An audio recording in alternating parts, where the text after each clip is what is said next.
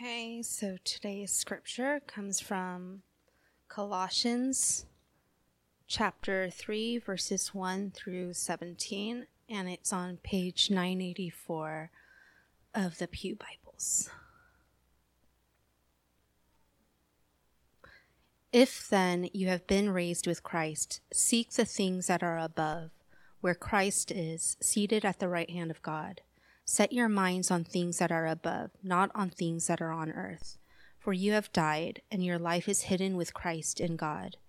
When Christ, who is your life, appears, then you also will appear with him in glory. Put to death, therefore, what is earthly in you, sexual immorality, impurity, passion, evil desire, and covetousness, which is idolatry. On account of these, the wrath of God is coming. In these you too once walked when you were living in them, but now you must put them all away: anger, wrath, malice, slander, and obscene talk from your mouth. Do not lie to one another, seeing that you have put off the old self with its practices and have put on the new self, which is being renewed in knowledge after the image of its creator.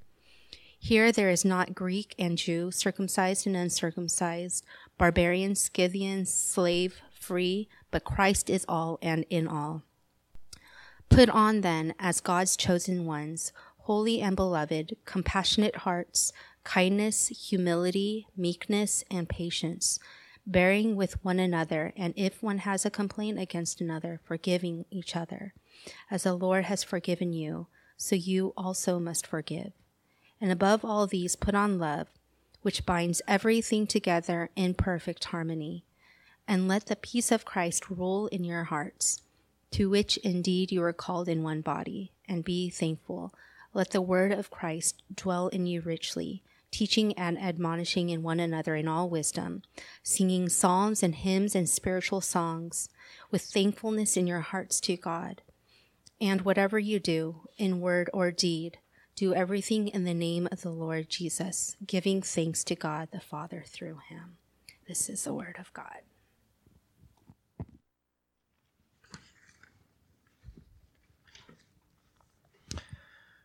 We are in part 8.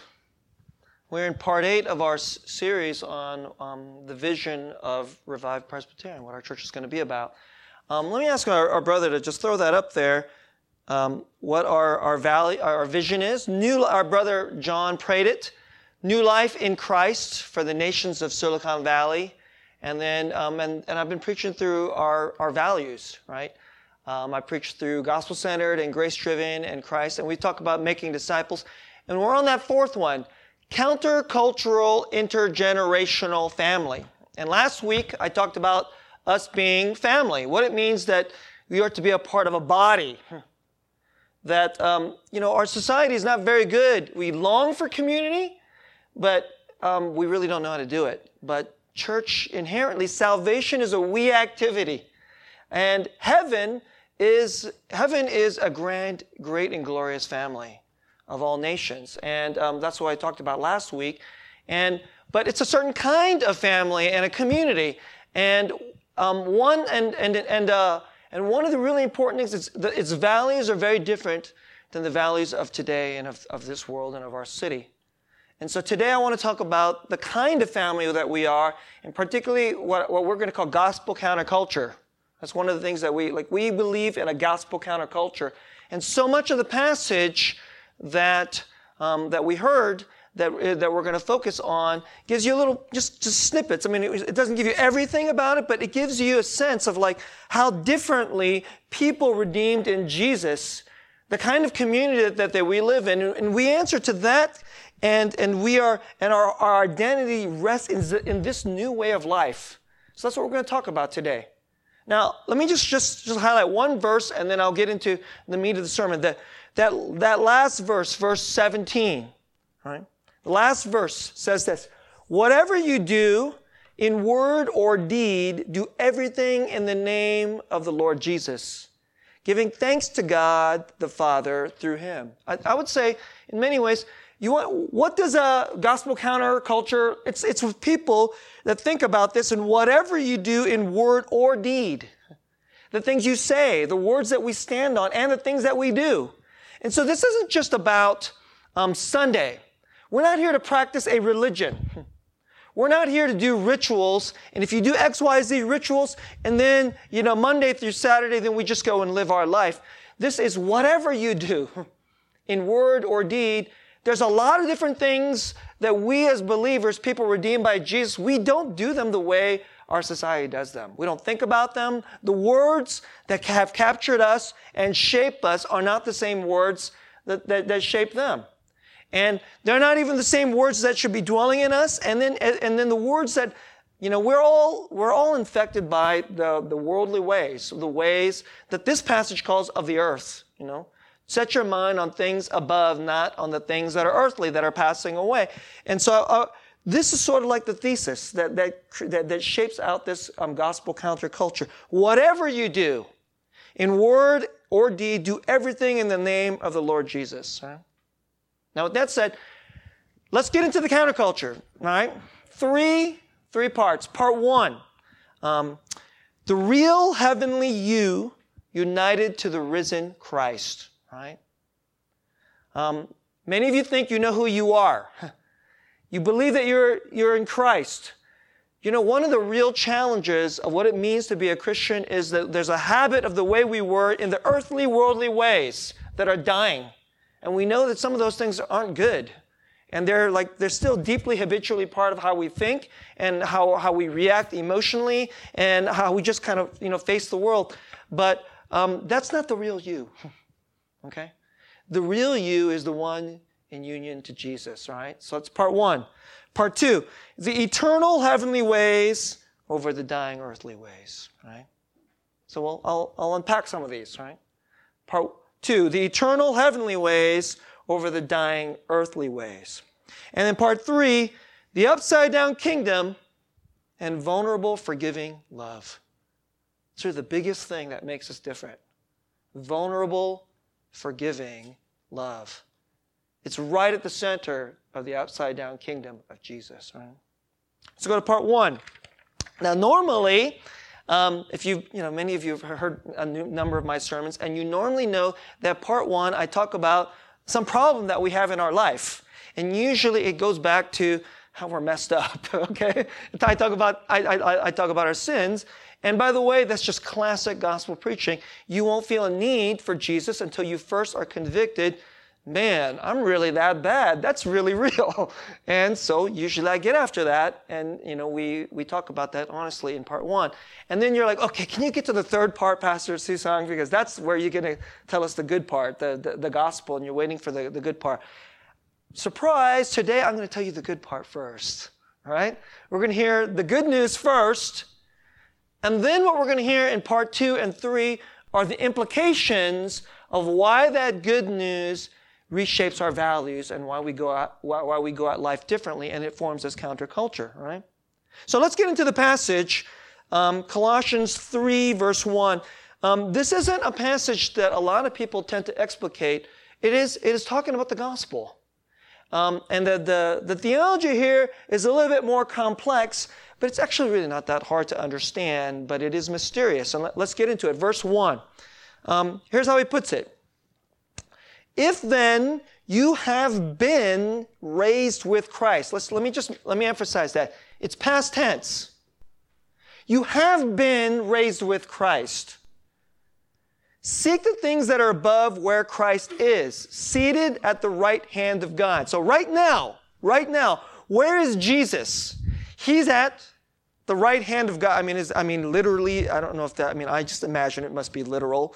The right hand is not as important that it's literally at his right, but the right hand is the seat of honor.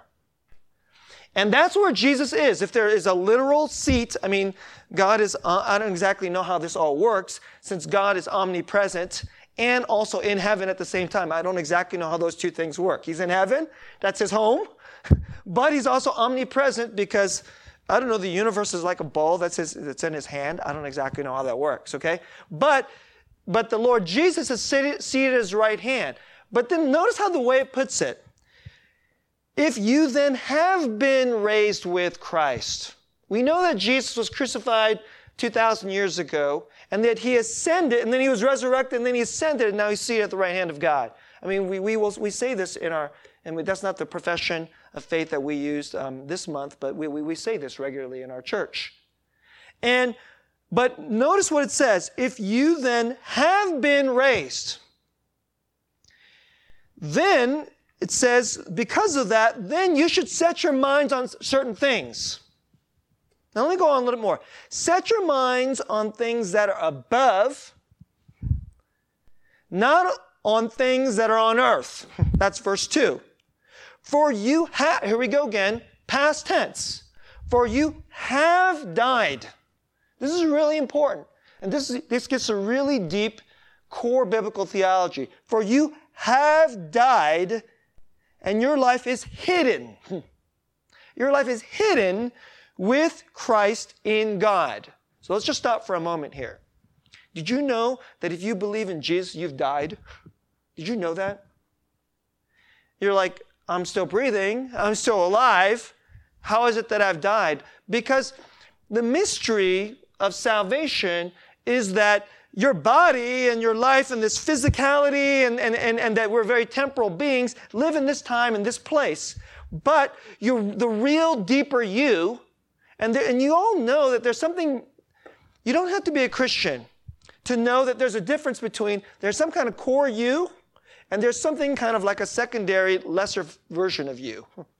You know that your body is a part of you, and it is really you. I mean, we get nervous, if your body gets exposed, or, if guys start losing their hair, like there's like too much unsightly fat. It's really you. But it isn't like the deepest core you, right? And your deepest real you, according to the Bible, something has happened mysteriously that has something to do with what has happened to Jesus. When he died on the cross, when you embraced Jesus to be your Lord and Savior, you heard that he did something on the cross that paid for my sins. He was risen from the dead. Somehow that enables me to rise and then also to have eternal life. You've believed in that, and it's all been gifted to you as grace. And somewhere along life, many of you heard that message called the gospel, and you believed in it. But what we often tend to not think is that, okay, now who you are, I don't know if you realize this, it's hidden. That's where the Bible puts it. So we're living our life, and you're just like, I know who I am. Actually, you probably don't. You know that? I know who I am. I am me, and I figured out, younger people, they probably go, I kind of don't know who I am. They don't know. But as you grow a little older, you start thinking you know who you are. But the Bible actually says who you really are is someone that died, that mysteriously somehow when Jesus died on the cross, you died. And that when he was risen, somehow, mysteriously, you were also risen. The real you, that's the real you. So then let's go on to one more verse. So verse 4, when Christ, who is your life. When you have passages like this that start to explicate the deep core gospel, these are some of the most profound words, period. We start off, in everything, in word and in deed, live for Jesus. What words will shape who you are? I mean, some of you, your mom told you when you were really little, you're really special, you're really little special, Johnny, and those are the words that shaped you. Some of you, maybe your mom told you you're nothing and nobody's ever going to care about you. And those are the words that shaped you. Maybe it wasn't your mom and dad, but maybe it's your boss. So if your boss tells you you're dumb and you're nothing and that's why I didn't promote you. Well, if they say that to you, those are the words that shape you. What will be the words that you believe that really tell you who you really are? Do you want it to be your mom or your boss? Your mom is an important person. Well, let me tell you, your mom is very, very fallible and sinful. Because we all are. But even though, I'm not trying to insult your mom, okay? Your mom is probably a wonderful mom, right? But your mom was a normal human being. What you really need is a word, the biggest word from the biggest person. It's God's word. Can you believe that this word Tells you who you are. Verse 4. So Christ, who is your life. Your life isn't the money you make, the pleasures you have, how great your family is, everything that you achieved. This is my life. Not really. You know who is your life? It's Christ. When Christ, who is your life, appears, because he's going to return, I hope you all believe that, then you, the real you will appear. You'll actually see who you actually are. The real you will appear. It's kind of strange. You're like, okay, I think I know who I am, so I need to see who I am. Actually, you do. You will finally see who you are because you will see that Christ is your life.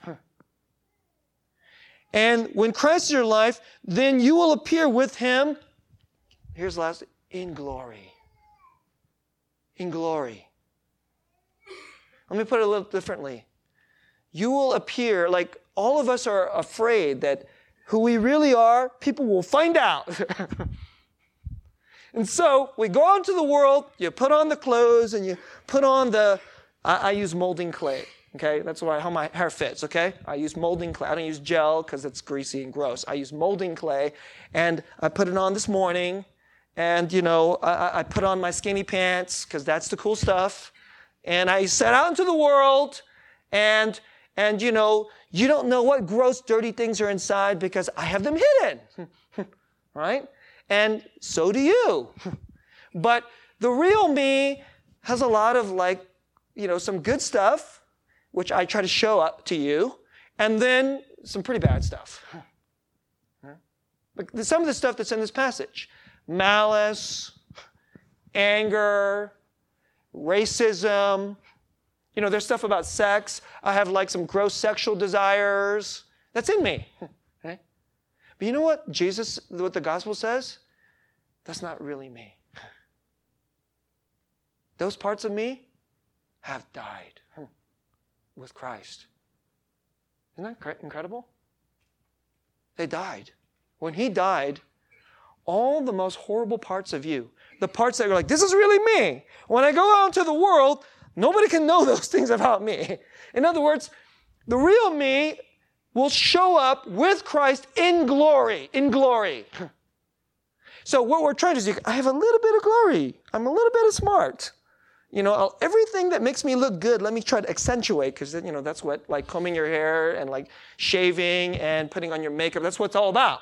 It's like accentuating all your best features. So you have a little bit of glory. You're not you're not a supermodel here, all right? So not lots of glory, only a little bit of glory, okay? And so, whatever your little bit of glory we got to try to accentuate, right? But do we know what the Bible? But mostly we think that that who you are is, what's the opposite of glory? Of dishonor and shame. Most of us don't want people to really see us and be vulnerable because who we are is in shame. Right? But what the Bible says is, if you have been united to Jesus through faith, you know what unites you to Jesus? Faith. Believe in him. Give your life to him. And then he gifts you to say, you belong to me. I'm holding on to you. I know you sometimes let go of me, but I hold on to you. We're covenantally united. Do you know what can break the covenantal union between you and Jesus? It's a promise. It's a promise from God. We make that promise, and then he makes that promise, and then we break that promise, but he never breaks his promise. And then we're covenantally united. And so he says what happened in there is that that somehow mysteriously, when he was on that cross, every gross, shameful thing of you died. And then he was risen in glory. But guess what? You're risen in glory. He's up there. When you're looking up there, you should be looking at, that's who I really am. And then when he arises, when he comes, when we actually see him, you also will appear. That means you're not quite appeared. You're like, I don't really quite see this person in me. You also will appear in glory. Not just his glory, your glory in him. The resurrection is a glorious life. It's his life that we share. And who you really are, that's what's really going on. You know what all this is? It's the gospel. Does this sound good to you? I sure hope it sounds good to you. Now, we wake up in the morning and we mostly feel our shame. On Monday, you'll go, oh gosh, here we go. My boss is going to kick me around today. My wife didn't particularly want to have sex with me last night. And because I'm me. That's how we think, right? But but what the passage says is, don't set your eyes on the earthly stuff, including your earthly self. That's what it actually says. Don't set your eyes on your earthly self. Look above to where he's seated, because that's where your real you is. That's the gospel. So within that, now the rest of the sermon, I'm going to tell you how the Christian lives in light of that. And if you go and listen to what I'm going to say for the rest of the sermon, it's like, okay, now I have to become a good do-gooder. No, you have not listened to this sermon. First, something glorious has been done in you. You are already this person. Okay? I know you're like, I don't feel like this person. I'm a really dumpy, bad person.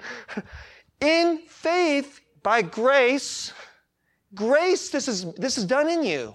This is who you actually are. Now, you actually have the power to begin to live in this. And you may fall down 2 times, 5 times, 100 times, but this can never be taken from you. Okay? It can never be taken from you. This glorious self of who you already are in Christ. You already are this. Will you live in it? Will you choose to believe in it? And then embrace the heavenly ways, right? Okay? So let's go to part 2. Okay. The eternal heavenly ways over the dying earthly ways. Okay, so let's go to the next portion. Verse 5. So, put to death, therefore. I mean, the reason it says put to death, therefore, is because, Greek people, we like to put the therefore at the beginning. They like to just throw the therefore in after a couple words. So let's use it more kind of standard English. All this stuff, let's go back to verse 4. When Christ, who is your life, appears, then you, the real you, will appear in glory. The glorious you will finally see. Okay? Now, verse 5. Therefore. Because of what? Because of that. Therefore, now let's live a certain way. So, let's some of them. So this is how the gospel counterculture thinks. Everybody first is in faith to the gospel. Then, therefore, there's a real you. You should stop acting like the dying, fake, shameful you. The shameful you is not the real you. Let me just say a couple things about this. One of the things that we're doing in church, C.S. Lewis calls it the great pretend. But it's actually the pretend in faith. We're going to pretend that we're actually that. But he's actually saying the thing that we pretend is the thing that's real. That's what he teaches. You know what we do when we show up in church? You meet another person, you're like, you're kind of a jerk. I can see you're always comparing and you think you're better than me. And thus, since you think you're better than me, you're not. I'm better than you. we don't actually say that out loud. That's just how we think, okay? So then we're like, of course we feel really good about that part because we like feeling better than other people, right? And then what we do, but what we have to do is we believe that the real us is something more than this. And then when we show up to the other person, they believe in Jesus. You're like, do you really believe in Jesus? I sure hope you do. Sometimes I don't see much evidence. What we do in faith, we treat them like their real, better self. And we call them to their real, better self. And to put it away. So let's just look at some of the things we put away. It seems like a long, big list, and I'll just try to break it down into certain categories, all right? So, here are some of the heavenly ways, not the earthly ways. It says don't look at the earthly ways and the earthly self, Look at your heavenly ways and your heavenly self. So therefore, put to death, let's go to verse 5, put to death what is earthly in you. How about sexual immorality, impurity, passion, evil desire, and covetousness, which is idolatry. All right, so, okay, the first one, that's like really offensive to our society. These Christians are so darn all the time, constantly fixated on sex. Well, because it's really important. It has something to do with manhood and womanhood and how men and women start to interact. It has something to do with good marriage. And it has something to do with how to have sustained marriage. If you can't put this away, let's say you don't cheat on your wife, your girlfriend, and you actually get a girl to actually marry you. Good job, all right? You actually convinced a girl to actually want to spend the rest of your life with you. And while you were dating her, you never cheated on her. And then you married her and you don't cheat on her. But then about 4 years in, you start getting kind of feeling bad about yourself because you're not advancing well in work and your wife isn't as pleased with you as she was when she was dating you. And then so you start looking at naked girls of your particular taste on the computer and then, or on your phone or whatever it is that is your choice. Well, now you're cheating on her. Okay, I haven't done the worst thing. I haven't actually cheated on her. But now your desire is going in that place, and then probably when your marriage starts tanking in worse, then you will cheat on her. But then by the time you cheat on her, you're like, she was so bad, we get to justify it. So we're like, it was bad because I needed to fall in love with somebody else because she doesn't love me anymore. Now, why do I say that? Because it's happening. That is the way of this world. That is the earthly way. And so the reason I say that is not to be mean about her or something like that, but that's not the heavenly way. That's not the resurrected Jesus' way. Your way. It's not your way. The real you says, you know what? I have a temptation to cheat on my wife or to sleep around before I've even met my wife, which is also just cheating on her before the fact. Because we do sex differently. That's one way. I heard this a number of years from Tim Keller. He says, in the world, what we are is we're very stingy with our money, but we're generous with our body. We're stingy with our money. That's the way of our city, right? Tinder, get the app Tinder. That's like I hear that's basically the hookup app, right? I don't have that app, and I'm not going to use that app. But that's pretty much what I read a really horrifying article about this, and that's the way of our city, right? For all I know, it was invented right here in this city, right? And but stingy with our money, generous with our body. And Tim Keller says, actually, the Bible teaches the other way around. We are very stingy with our body. Why? Because we said to one person, I will forsake all others. I will never use you.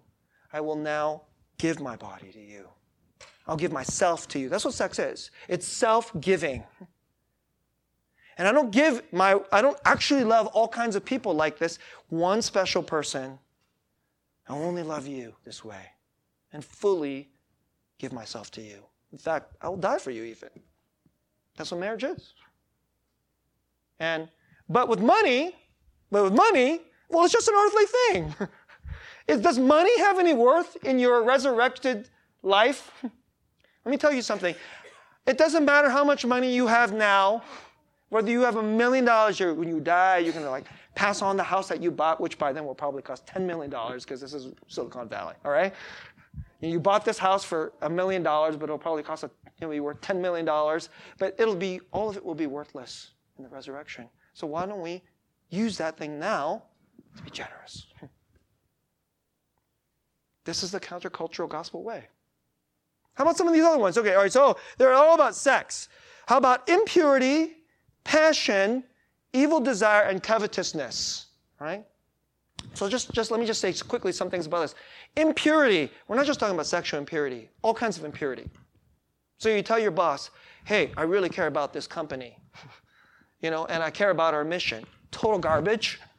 All I really want is, well, I just want to use you so that you'll make money, and then I'll advance my career. And so all that stuff where you, like we say, I really don't really actually care about the mission of my company. Impurity. That's impurity. That's impurity. Completely normal in our city, but it's not the Lord's way. It's not the Lord's way. Passion, by the way, in art, this word in the Greek, it's always bad. It's always bad, okay? We use the word passion as a really deep, passionate desire, but passion, the older definition is a desire that's misplaced. It's disordered. So you're like, I have a great passion for automobiles. I love cars. I just love cars. You know, like I was over at one of our members' house, and we were joking about how my wife, she shows up at a car, and because it's white, and she goes, oh, it's the wrong car. I'm like, that would never happen to me because I always know what every car is, okay? But, what if you loved your car more than you loved your son? Recently, our family watched the movie Ferris Bueller's Day Off. Any of you guys ever watched that movie? And in the movie Ferris Bueller's Day Off, Ferris, his best friend, his father loves a classic Ferrari more than he loves his son.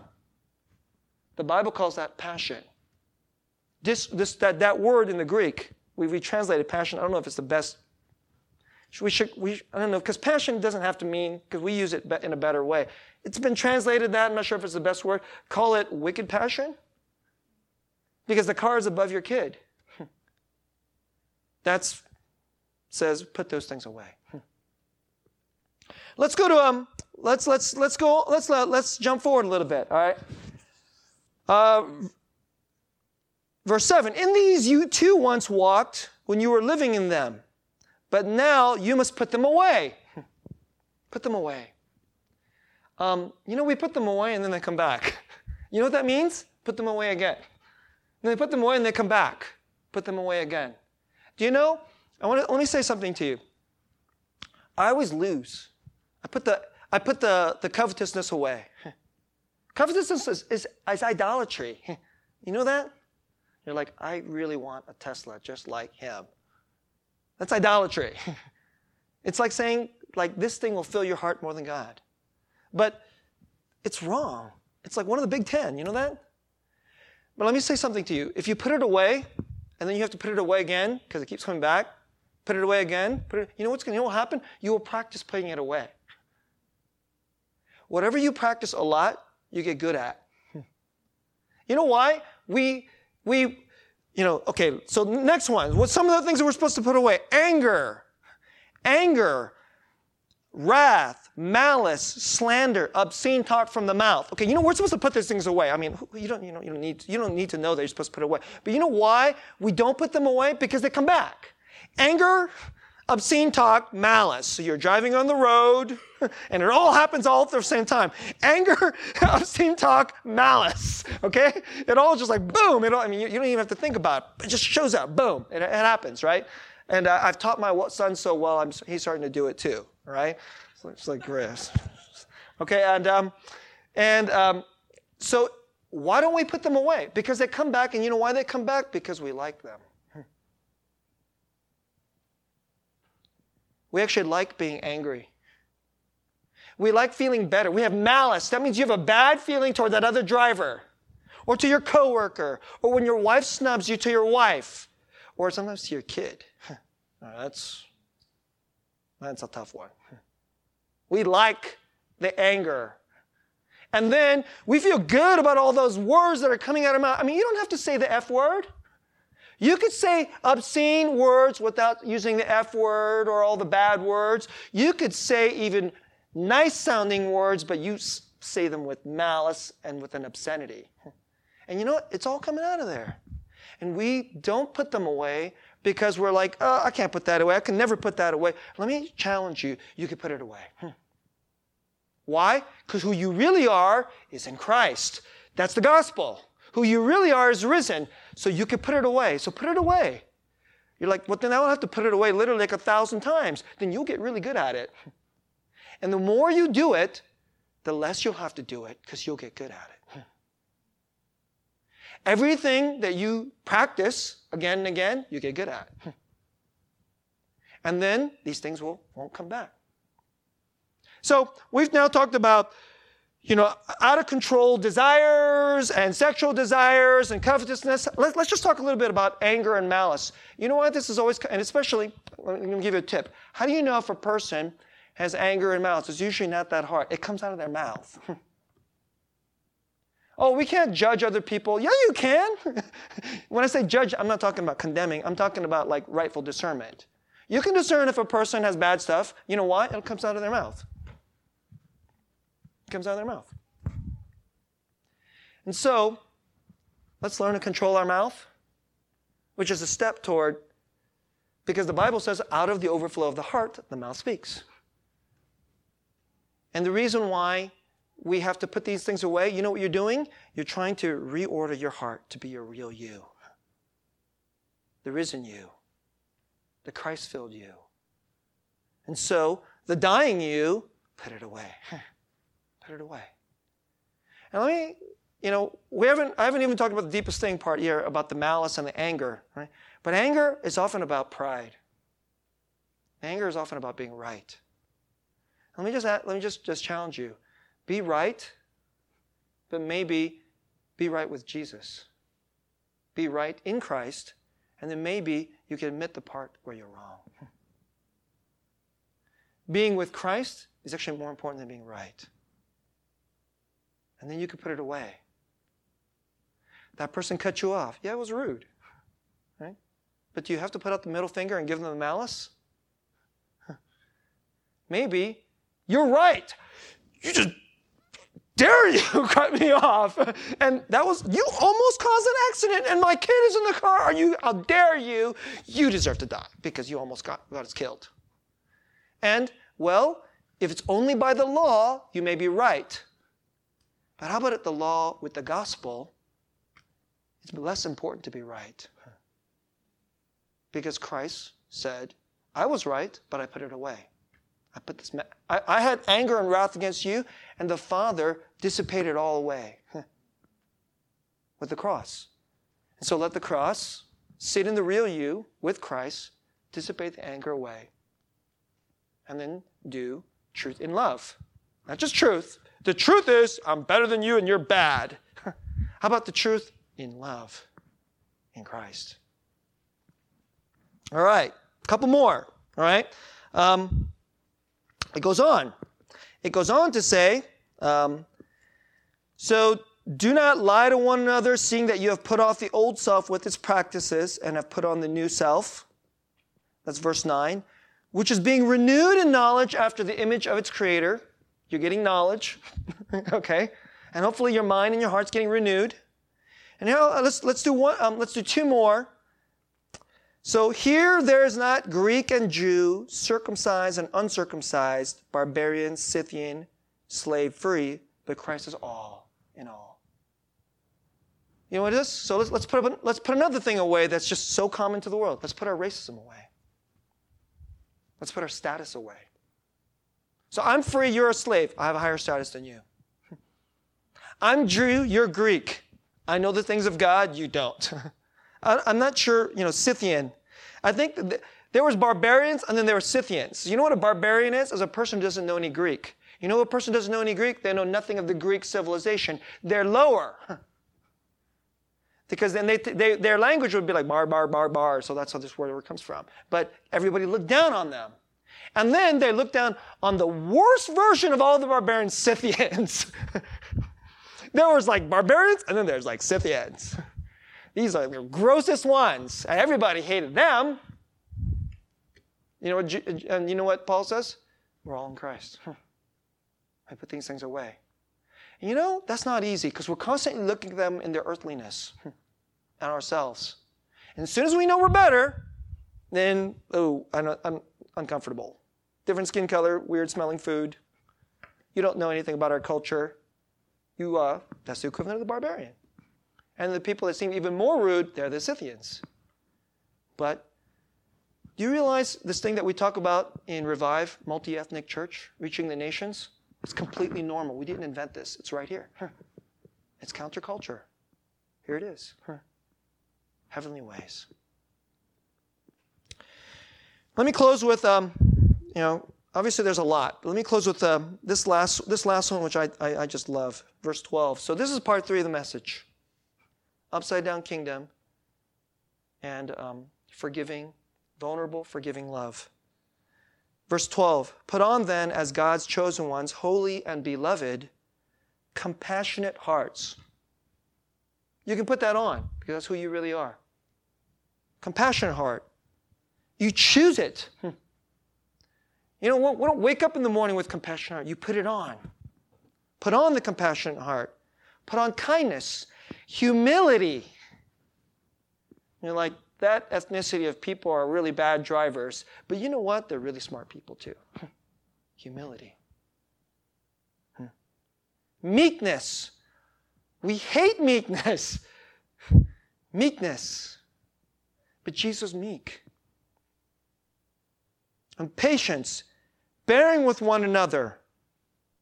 And if one has a complaint against another, forgive each other. And then you know why he says to forgive? Because Jesus forgave you, the gospel. So you must forgive one another. So let me close this today. We hate meekness. And if we bear somebody else's sins, you know what people will say? How could you let that person walk all over you? Wait a second. Didn't they do you wrong, but they did you wrong again and again and again? Why would you forgive them? So in our culture, being strong, having power, don't let anybody ever touch you. You must be invulnerable. That is the way of our city. That's the earthly way. But the heavenly way is be meek. Bear up. Forgive. Have compassionate hearts. Humility. That's the heavenly way. And all of us, man, we're terrible at it. We're terrible at it. But you know what? Let me encourage you. Even though we're terrible at it, it's okay. You know what? We can put off the old way and we can put this on. And you know what it's asking for? It's asking for vulnerability, weakness, love. Forgive. Forgive. They wronged me. I got to cut them out. I got to get them back. I can't. No. But somebody, if they thought of you that way, we'd only end up in this hell of the earthly way. You know, Christianity is very weird. It's completely upside down. If we treat someone this way, you will be vulnerable. Let me tell you something. Real love is vulnerable. I'm going to give you a quote, and I'm going to tell you a brief story, and then let's close. Wiser man than me put it this way. Ready? Got it up there? This is Lewis from his book, C.S. Lewis from his book, Four Loves. To love at all is to be vulnerable, to be meek, to bear up. Love anything and your heart will certainly be wrung and possibly be broken. It's going to happen. Christians are going to be people whose hearts will become wrung and broken. If you want to make sure of keeping it intact, you must give your heart to no one, not even an animal. Don't even love a dog. Wrap it carefully around with hobbies and little luxuries. Avoid all entanglements. Lock it up safe in the casket or coffin of your selfishness. That is the Silicon Valley way. But in that casket, safe, dark, motionless, airless, it will change. Your heart will change. It will not be broken. It will become unbreakable, impenetrable, irredeemable. The alternative to tragedy, or at least to the risk of tragedy, is, horrible word, damnation. The only place outside heaven where you can be perfectly safe from all the dangers and perturbations of love, all the little dangers of love, is hell. The way of earth is to build hell. The way of Christ is to bring heaven. And I want to close with this story, And I'll try to tell it briefly. And some of you already heard this story, and it's just so relevant, and I want to share it again. There's a brother, he used to go to this church. Some of you know him. And it's a profound testimony. His parents were divorced when he was young. His father was abusive. He used to beat his mom. And he once said, there was a time in my life, after they got divorced, he ended up with mom. There was a time in my life, if I ever met my dad, the only thing I'd want to do is murder him. I'd kill him and go to prison and consider it perfectly worthwhile. He said that. That's exactly how I felt. He was a Christian. This guy went to church. Full on believed in Jesus. Fully believed in the infallibility of the Bible, the whole shebang. But this is how he was toward his own father. Then years later, he went to church. They believed in the gospel. They believed in living in the counterculture of the heavenly ways of the gospel. So he was in a small group. It was like, I think a sister in the small group had some great hatred against a family member because they were deeply wronged by that family member. And she began to wrestle with forgiveness, compassionate heart, meekness. Jesus forgave me. And she went through a difficult period, and yet she conquered and put the malice away and forgave her family member. And then this led him to conviction to begin to go to a place where instead of having malice and anger and hatred against my dad and wanting to murder him, maybe I could forgive him and actually love him. And he asked his whole small group to pray. And they prayed that compassionate heart would arise in his heart. And he would open up a relationship to his father. And he called his dad. That was a super scary day. And it was okay. And then his father was overjoyed because he knew his son had cut him out. And then bit by bit, they started to have a relationship. His father had gotten remarried. His father had come to faith and had put away the violence. So he actually, then with his new wife, he actually had a son. So then this brother actually gained another brother. He's a great older brother to his other brother. And then he introduced to his father his wife and his children. And regularly today, he goes and visits his dad. It's the heavenly way. It's the gospel way. It's not a pipe dream. It happens. Brothers and sisters, this is the kind of church we're going to be. Our city needs this church. They're building hell and death in their little hobbies where they let nobody touch themselves.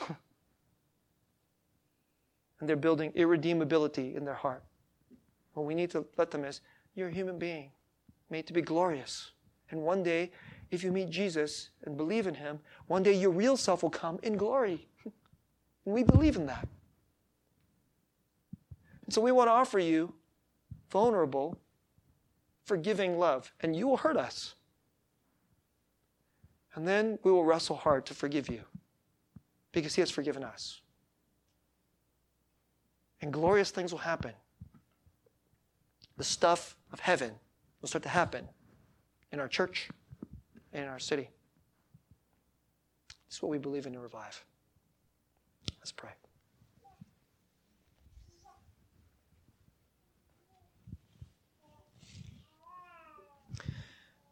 We're rife with malice and pride and covetousness and sexual immorality. Lots of obscene talk. Some of us do cleaned up obscene talk. We use our gossip and our slander with no cuss words at all. We use polite words and yet filled with wickedness. Jesus, how could you love such a people? How could you love such lack of glory? Such filled with filth and shame. This is who we know we really are. There's a little bit of glory and a lot of shame. And yet, Lord Jesus, you were crucified so that all the shame and all this gross, dirty parts of how we are can die. And you can give us a new self, our real self, the one that will last forever and ever. So help us today. No, we keep thinking that the malice will never go away, the anger will never go away, the covetous will never go away, the greed will never go away. The unforgiveness, I can't put that away. But this is but a blink. This is but a blink.